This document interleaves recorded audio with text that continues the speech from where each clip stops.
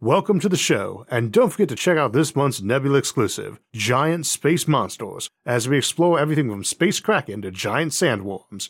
To get access and help support the show while hearing every episode early and ad-free, plus hours of bonus content, check out go.nebula.tv/IsaacArthur and use my code IsaacArthur. This episode is sponsored by Audible. The galaxy appears to be rich in rewards and resources ripe for the taking, but it doesn't appear that anyone has done so. Could it be that some tragedy eventually befalls all those who try?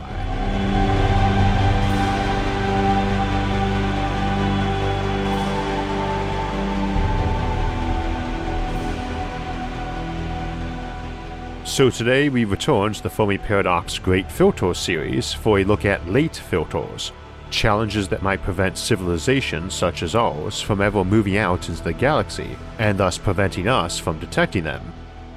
The Fermi Paradox is the big question of how space can be so huge and ancient, and yet apparently not be populated by any civilization we can detect. In this series, we've looked at one popular solution to the Fermi Paradox, that the pathway from potential habitable world to an advanced civilization like ours is far more difficult than we often think, and that many hidden perils, what we call filters, might lower the odds at each step of progress. Any potential Fermi Paradox solution has to explain why we see a universe empty of advanced civilizations that we can detect using the methods we have now.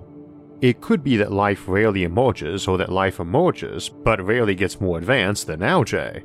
It could be that disaster befalls worlds, setting them back or sterilizing them, and we've just been very lucky. It could be that evolution just doesn't often produce complex brains capable of abstract thought, let alone spacecraft design. It could be that many planets have intelligent animal life that haven't built any radios, which means we couldn't currently detect them. But we certainly could detect civilizations that expanded to the stars in a big and bold way. They'd be immense and long-lasting and hard to wipe out even if entire planets or solar systems were destroyed. But of course we ourselves haven't expanded into the galaxy yet either, so as much as we might hope that we've cleared the big hurdles and that they're behind us now, and that it will be smooth sailing from here on out, it's still entirely possible that more major, possibly insurmountable hurdles, the late filters, lie ahead of us. Late filters are the hurdles between a crudely spacefaring civilization like ourselves and achieving a future among the stars. The two big ones we'll discuss are the many opportunities for a civilization to destroy itself before reaching the stars, and the possibility that they'll simply lack the means and desire to colonize the galaxy. We'll also look at some of the stranger, less often discussed reasons why either of these late filters might occur. We should also note from the outset that we don't necessarily have to establish that any of these late filters are the sort of thing that gets every single civilization, if we're assuming all those prior filters have already winnowed down the pool so much that there aren't a lot of civilizations who have reached the point where they will confront these late filters. On the other hand, since we have no data to work with on these earlier filters, we do need to consider the possibility that life could be incredibly common, popping up in virtually any warm chemical soup on any vaguely supportive planet or moon, but then gets swept aside by these late filters. Such a universe might be one in which our galaxy is host to 1 billion worlds covered in the wreckage of fallen civilizations, a nightmarish thought that seems like something H.P. Lovecraft would write about, which is an appropriate thought since that will be next week's episode. Now for that first late filter, being self-destruction, we spent a lot of time on the show talking about potential apocalypses, and found that most standard ones don't hold up under inspection. You can reference those episodes, particularly Fermi Paradox Apocalypse How, 5 Ways the World Could End, Cyclic Apocalypses, and Machine Rebellion for most of the usual suspects, like nuclear war, climate change, supernovae, gamma ray bursts, and artificial intelligence. In general though, we found they don't make good candidates for successfully eliminating the dominant species, or at least doing so in a way that matters to the Fermi Paradox. A race of intelligent machines wiping us out, for instance, is certainly a concern for humanity, but mostly doesn't matter to the Fermi Paradox because it just replaces one civilization with another. The extinction of the Neanderthals or some other earlier hominid is not a Fermi Paradox solution. because it just resulted in the rise of another species of intelligent critter, or a hybrid thereof. We've also looked in previous episodes at the second late filter a lot, our ability to get out to the stars and why we should. The primary episodes on this would be our Generation Ship series, which details some of the actual nuts and bolts of making the journey and getting the job done when you arrive. You can also refer to the Life in a Space Colony series or the Outward Bound series, with the latter mostly focused on the colonization and terraforming aspects. If the filter is about being willing and able to go out and colonize the galaxy, then we have to establish that it's something we can do and would wish to do, and that many other civilizations would too. All of these episodes and series combine to give us our default view on the show, that the late filters might exist, but do not seem likely to be strong barriers. Many, even most advanced civilizations might be stopped by them, though I suspect in truth few would be, but more importantly, the odds just wouldn't seem so bad. It's hard to imagine that they could explain the Fermi paradox without first assuming the early filters have already done most of the weeding, leaving only a handful of worlds out of the billions in this galaxy to ever have developed advanced civilizations. Now, of course, there are some assumptions about space travel getting much easier in that reasoning, and that's why we've done whole series of episodes explaining how we might go about interstellar colonization, even without needing any new physics. Indeed, while it would be incredibly expensive, we could do it even now by using nuclear bombs as the propellant. This is also why the Fermi paradox didn't even used to be a paradox. Back in Fermi's day, when he was helping design nuclear weapons, and we had yet to draw up a serious plan for getting men on the moon, the notion that a species might nuke themselves to smithereens at some point seemed a lot more realistic than the idea that they might settle planets around alien suns, the nearest of which are millions of times further away than the moon. If you go back only a couple generations before that, there was no paradox because our civilization really hadn't absorbed the idea that there were countless other worlds out there that might have been kicking around and evolving life for longer than our world. The paradox started emerging as we began seeing realistic pathways to the stars, while simultaneously living under the threat of doomsday for decades without it happening. The more those paths into the void emerged and took clearer form, the more time that went by without us obliterating ourselves, the less likely the late filters seemed. While we can still see ourselves failing in these regards, it no longer seems some inevitable thing that would get every civilization that arose. Alternatively, we know that a desire to explore and expand are not likely to be peculiar and unique characteristics of humanity, but a characteristic we'd expect most civilizations to have. Indeed, it's hard to imagine an evolutionary pathway that wouldn't favor at least some expansionist tendencies, nor a technological civilization arising that didn't value curiosity. But without any data to back that up, we only have educated guesses and intuition.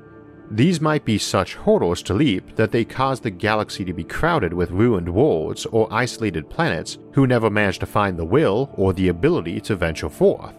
That doesn't mean that aliens would all be habitual invaders, of course, just that in order to build a civilization, you probably at least had a tendency to settle new available lands when you find any.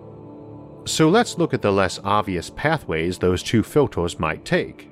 We can, of course, come up with any number of hypothetical cataclysms that might ruin us. We never know what wonders or horrors might lurk behind the next door when it comes to technology.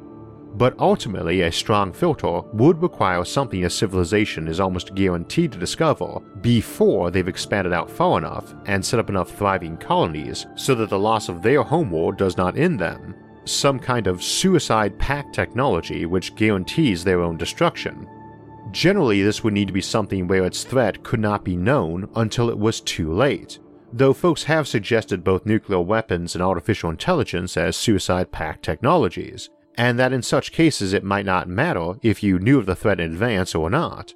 Generally, I do not feel these make good examples though, even ignoring those specific cases, because if folks are aware of the threat, then it stands to reason that at least some civilizations would avoid their use. Though excessive caution could lead to scientific inhibition too. Recall the recent concerns about the Large Hadron Collider experiments and black holes eating our planet. A willingness to embrace risk in science and technology is likely necessary for achieving advanced technology, so any species that gets to our point might be naturally more inclined to take risks or pretend they aren't big risks and thus be more vulnerable to suicide-packed technologies. However, examples of unknown threats might come from something like trying to develop a faster-than-light engine, which almost invariably involves messing around with space-time in a way that would violate causality, where effects would end up preceding the cause. Personally, I don't think such things can work precisely because I don't think causality can be violated, or that you can travel backward in time, and point to absence of time travelers as good proof of this. Indeed, if you could travel back in time without erasing the travelers by doing it, any fanatical group who disliked their civilization could opt to colonize Earth a billion years ago, rewriting the future on a young, fresh world, instead of some other planet light years away. But other schools of thought suggest you'd have natural effects that prevented causality violation. An example might be a faster-than-light engine that triggered those forces and resulted in any civilization that tried to use it being deleted backwards in time, erasing all threads of history that led to that FTL drive being developed, and erasing everyone who used it, no matter how far they fled. That's a particularly horrifying Fermi paradox late filter solution, since it might wipe out any trace of those previous failures, meaning no warnings could be spread to others to avoid making the same mistake, or creating worlds in an effective technological Groundhog Day, with any progress towards space travel deleted from their world line without them ever knowing it. We see something like that in Isaac Asimov's classic novel The End of Eternity. One way or another, every potential timeline that could lead to discovering the FTL engines gets deleted, and every time they start pursuing a non-FTL approach, someone notices that FTL option and ends up getting the non-FTL option deleted from history too. But of course, if successful FTL research always leads to homicidal Time Lords deleting their own timeline, the only thing that we, on surviving timelines, would experience would be a universe in which causality and the light speed limit just appeared to be absolute and unbreakable according to all of our known physics. Which, now that I think about it, is exactly like our current situation. Speaking of multiple timelines, we can't ignore that those might exist and that folks might figure out a way to reach them. The implicit assumption is that you colonize a galaxy because it's free land, but it takes a lot of work, and you always go for the lowest hanging fruit first. You settle the fertile river delta before the ice-cored tundra, so to speak. However, while an exponentially growing population could fill up even our observable universe quite quickly, without travel time, alternate timelines and universes are a different story. A population can double in a single generation easily enough, but if there's a universe for every single minor event that could go two ways, I double my universes much faster than I double my people. Now that's actually not a good Fermi paradox solution for reasons we've discussed before, most recently in Aloof Aliens. If you can go to these alternate universes and come back, then your homeworld will have near infinite resources to work with, and very little fear of extraterrestrial invasion, particularly as you can offer those same endless worlds to a potential invader looking for growing space with one hand, while pointing to the massive armada they could construct with those resources with the other hand. You also wouldn't bother invading a multiverse for genocidal reasons, since the ability to hop between universes would show that to be futile. You can't exterminate cultures in the countless other multiverses, as there's always going to be a timeline where you chose not to or failed in the effort. So you're going to want to either explore the universe you originated from, or at least build super powerful transmitters to say, "Hi, nice to meet you. We'd love to hear from you and can offer you endless worlds in cultural exchange. Oh, and also, if you're unfriendly, we can crush you like a gnat." The flip side, as we mentioned in Aloof Aliens, is that should hopping universes be a one-way trip, you'd always have folks in your civilization who stayed behind and decided to expand within their original universe. One way presumably means one way, meaning you're not even going to be getting reports back from the folks who made the journey about whether or not they were successful or ended up getting vaporized. So even if the theory works 100% on paper, some folks will decide they don't want to make the trip, and will opt for classic colonization. Now, I mentioned a moment ago how even though a population can grow exponentially, the number of possible multiverses presumably branches off and grows even faster so that you can't really fill them all up, at least in a meaningful sense. And you can see the Infinite Improbability Issues episode for further discussion on that matter. But it raises a good point with apocalypse scenarios. It's common to point out that any finite probability, given a long enough time, can and will happen, meaning that even if your civilization only has a 1 in 1,000 chance in a given year of sterilizing their planet using either nukes or some more terrible weapon, it is going to happen. And such a cataclysm indeed has a 50-50 chance of happening in 691 years, and only 1 in 22,000 civilizations will survive 10,000 years. However, this reasoning does have a flaw. It assumes a static probability, and that's rarely the case when intelligent agents are involved. Similar to the number of potential multiverses growing faster than populations do, although related probabilities can multiply too. Your odds of being hit by a planet-killing asteroid drop as time goes by because asteroids of those size will mostly be leftovers from the formation of your solar system. Each time one collides with a Jupiter equivalent or the Sun, fewer are around to hit your world. Many will be ejected from your solar system too, though to be fair, you could also be hit by one ejected from another solar system.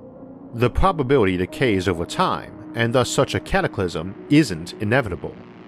Natural disasters also don't make good Fermi paradox late filter solutions, because it is a statistically improbable cataclysm. Such major disasters aren't going to be something that happens with such severity and frequency in a place where life has managed to create civilizations like ours, and so would be unlikely to occur in the period of maybe a few centuries from this point to interplanetary or even interstellar colonies. We're also more robust to such disasters, when it comes to surviving with at least some remnant able to rebuild, than non-technological civilizations or animals. But more to the point, there's a fairly limited window of time between now and when we could be proof against such threats, and it's vastly smaller than the time that has already passed without them happening. Assuming an asteroid did kill the dinosaurs off, for instance, 65 million years ago, that would not kill us off now. And I'd not be surprised if we were able to detect and prevent such strikes even as early as 65 years from now, a window of time a million times shorter, and thus a million times less probable to occur than it having happened again since then. Also, people like to live, so any threat we can be aware of will tend to get an effort to decrease the threat, and keep decreasing the threat faster than you were essentially rolling the dice. Those could take some interesting turns too. As an example, technologies such as 3D printers could become so advanced that one lone lunatic could fabricate a doomsday device in their basement. Were this true, based on the supposition that on long enough timelines, anything that can happen will happen, one could argue that any such civilization and its colonies is doomed. Whether or not this is true, it ignores other technological improvements. However, this is assuming an advanced civilization even contains such lone, homicidal lunatics. Schools of thoughts on the subject vary, but today we generally assume that psychological conditions are analogous to physical conditions, detectable before turning into homicidal tendencies, and either treatable or preventable. Science fiction often contemplates many strange and often unbelievable civilizations, but rarely seems to consider one where insanity is as easily detected and treated as a tooth cavity. There are any number of illnesses that used to wipe us out in droves, and we often came to view them as an inevitable part of life until we came to understand them better and were able to cure or prevent them. Mental illness may turn out to be the same.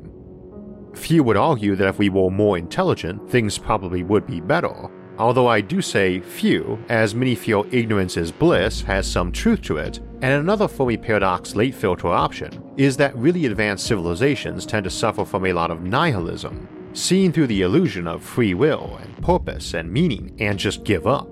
Or that a civilization turns into hedonistic lazy layabouts tended to hand and foot by robots, and we explored that more in our post-scarcity civilization series and our virtual worlds episode. Generally, such things do not work as Fermi paradox solutions though, as discussed in those episodes, but in short form, even if we assumed a whole civilization, every single member, went down such a path, which seems unlikely, those same technologies generally permit space expansion before they are sophisticated enough to allow those other paths. As an example, if I can build a robot for farming and manufacturing, I can build one that makes spaceships and orbital habitats. If I can make simulated people in virtual reality sophisticated enough to feel like a decent facsimile of a normal person to tempt people to dwell in virtual utopias, then I can also make an AI able to run complex manufacturing and space navigation. Indeed, the latter is easier than the former. Of course, many people or civilizations might not be willing to go the virtual route or turn their lives over to robots, even if they weren't worried about getting killed in some machine rebellion. And they're likely to pass that preference onto their kids, especially if the groups embracing those technologies all seem to turn into lazy slugs. While killer robots are obviously a potential threat, they don't make a good Fermi paradox solution unless they are not too intelligent themselves. Grey goo is an example, a bunch of self-replicating machines that reduce a planet to nothing but more of themselves, but that's happened before on this planet. The self-replicating machines just happen to be simple biological life. Green goo. Indeed, that's arguably happened several times, and the grey goo might evolve intelligence eventually. However, a civilization which employs smart machines, but is afraid of them, might opt for something subhuman, and with built-in replication controls that prevented mutation. Digital schematics aren't the same as DNA, and it's not that hard to ensure a replication method whose odds of mutation are vastly lower than in terrestrial organisms. So if they somehow ran amok and murdered us all off, they might not ever evolve in any significant way, even on billion-year timelines. The galaxy might be swarming in wars with lots of machine intelligences of roughly mammal-level minds. Indeed, many whole solar systems might be.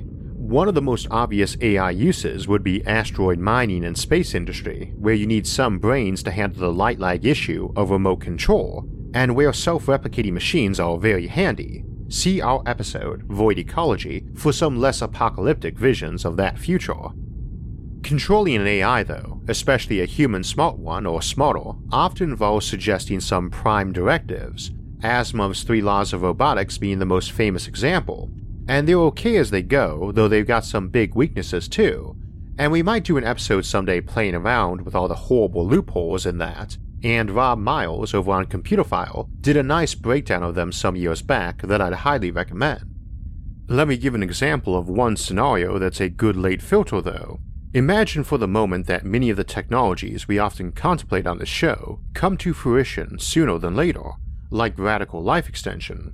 Let us also now assume we program the machine to protect humans above all else. Now we could imagine some truly awful scenario where the machine turns every human into some blob brain in a tank unable to hurt themselves, or perhaps a Matrix-style tank living in a simulated world, utopian or not but unable to be harmed. Let us instead assume the programmers were a little bit more careful. This AI is told it must protect all humans, and its charges are effectively immortal or close to it, and it views its charge as protecting every human currently alive. That's a logical caveat, by the way. If you leave potential humans in the mix, then it can justify killing or hurting some people now if it saves more lives down the road. Utilitarianism, the greatest good for the greatest number, can get pretty dark even without including people who don't even exist yet. Such being the case, that machine only cares about those people alive right now. Now in theory, it would feel the same about anyone else who was born, but it has no motivation to let anyone else be born because every new person represents a non-zero threat to the other people. This is the same reason you don't stick an armed Asimovian robot on guard duty on your child. It can't harm any other humans, of course, that's Asimov's first law, but it will turn its machine guns on your pets and any local wildlife capable of causing harm to your kids, traumatizing that kid of course, but it needs to be pretty smart to know that. This machine doesn't escape such behavior by being smarter. There's no bigger threat to humans than other humans, and for that matter, every other human created further limits the time, attention, and resources it can devote to protecting its current charges. To make that worse though, even if you tell it more people is good, it will not like interstellar colonies, partially because people separated by centuries of light lag and living under alien suns are rapidly going to turn into aliens themselves, and thus be an alien threat to humans, but at least as much because it will be a threat to us. It has to send out a copy of itself to watch over those colonists. Even if it can be convinced they shouldn't be under its protective oversight somehow, it knows it needs to watch them to make sure they don't become a threat to the homeworld as millennia and mutation and cultural divergence take effect, and as those colonists are free to multiply until they potentially have all the numbers and resources of a galactic empire to pose such a threat. Rather, it has to be afraid of that copy it sent. Same as the biggest threat to a human is another human, the biggest threat to some AI is another AI with a conflicting agenda. If you've got a machine whose primary objective is to keep their person or persons safe, they will strip mine the galaxy to provide all the weapons and defenses needed to do that, if able to do so. And two of them with different people to keep safe, if they perceive any probability those goals will be in conflict, might tear a galaxy apart trying to kill each other. That AI back at the homeworld knows this, so it has precious little motivation to go around seeding the galaxy with anything smart enough to ever become a potential threat to its charges back home. Now it could, as we've discussed elsewhere, go about strip mining the galaxy with dumber machines that brought resources home, but this is where we get to the notion that some civilizations might choose to stay home and not expand much or at all. Any civilization that draws similar conclusions about adding to their number, adding to their risk, or that worlds they settle might be friends down the road, but might also be enemies, and that zero chance of enemies is better than a chance at friends, doesn't have much reason to colonize. You don't need to cannibalize a whole galaxy to come up with enough resources to ensure your current population can be maintained indefinitely at a high living standard, especially if an alternative cosmology like the Big Rip proves true, as opposed to the current preferred model of the heat death of the universe. For the latter, there's no such thing as too much resource harvesting, because time goes on for such periods that they make 1 trillion years look like an eye blink, and we looked at survival methods for keeping a civilization going long after their sun would have died in all Civilizations of the End of Time series. In a Big Rip scenario, your existence is on a timer, a very long timer to be sure, but not one so long that you need to pillage a whole galaxy to keep your planet living in vast wealth until the end comes. As late filters go, since our normal Dyson dilemma concept revolves around a desire for expansion, or at least resource acquisition, anything that puts a finite and immovable endpoint on civilization is problematic. This is even more true for any alteration that removes their biological compulsion to have kids. That's a trait we can expect to be very common, of course. Species that don't wish to reproduce, even at a risk to themselves, aren't going to last long, and civilization-building species aren't likely to arise from any critters that aren't willing to cooperate with their own members or sacrifice much to protect their offspring. Strictly logically speaking though, if your own primary goal is personal survival above all else, kids are bad. They cost effort and create competition. Humans are mortal, we die, our kids replace us. We are not Greek gods, we don't eat our kids to keep them from overthrowing us one day. But one could imagine a species with advanced technology that allowed radical life extension feeling otherwise. Indeed, a common argument against Fermi paradox solutions that assume species will be in general aggressive and expansionist to at least some degree is that they may get enlightened out of such behavior, or alter themselves to remove it. Good example of how good intentions can have very bad outcomes. A species that altered itself to not want to be expansionist or reproduce beyond a chosen ideal population number might get pretty zealous about that and start embracing the attitude that any additional people represented a clear and present danger to them, which of course they do, especially in a near-immortal civilization and in a less direct sense. Every new person is taking up resources, threatening to push you under them in the social hierarchy, potentially stealing your friends or job or primacy as an expert in your field, or again, simply might kill you. As a positive note, beyond me not thinking this would make a very good late filter, such a civilization would still want to expand to some degree, even if just with an automated extermination fleet, to ensure no actual aliens arose as threats, as opposed to daughter colonies turned alien by millennia of separation. Fundamentally, like most isolationist policies we look at for the Fermi paradox, It's not that some might not choose such a path, it's that many would not, and also that such paths become far less effective if others choose not to follow them. Your world might be nice and safe from your colonies by not having them, but it's in a lot of trouble if some other world did have them and starts looking at you as a threat, which is quite likely considering your most obvious characteristic is that you're very xenophobic.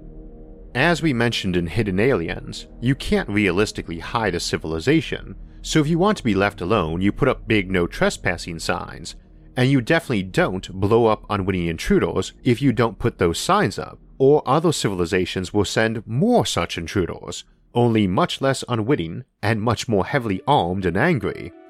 In the end, it's generally better to expand where you can, so you can have more resources to defend yourself with, and not take any actions which will make your neighbors think you're basically looking for an excuse to murder them, which is rather heavily implied to be your desired goal if you clearly regard even your own colonists as something you shouldn't have because they might hurt you.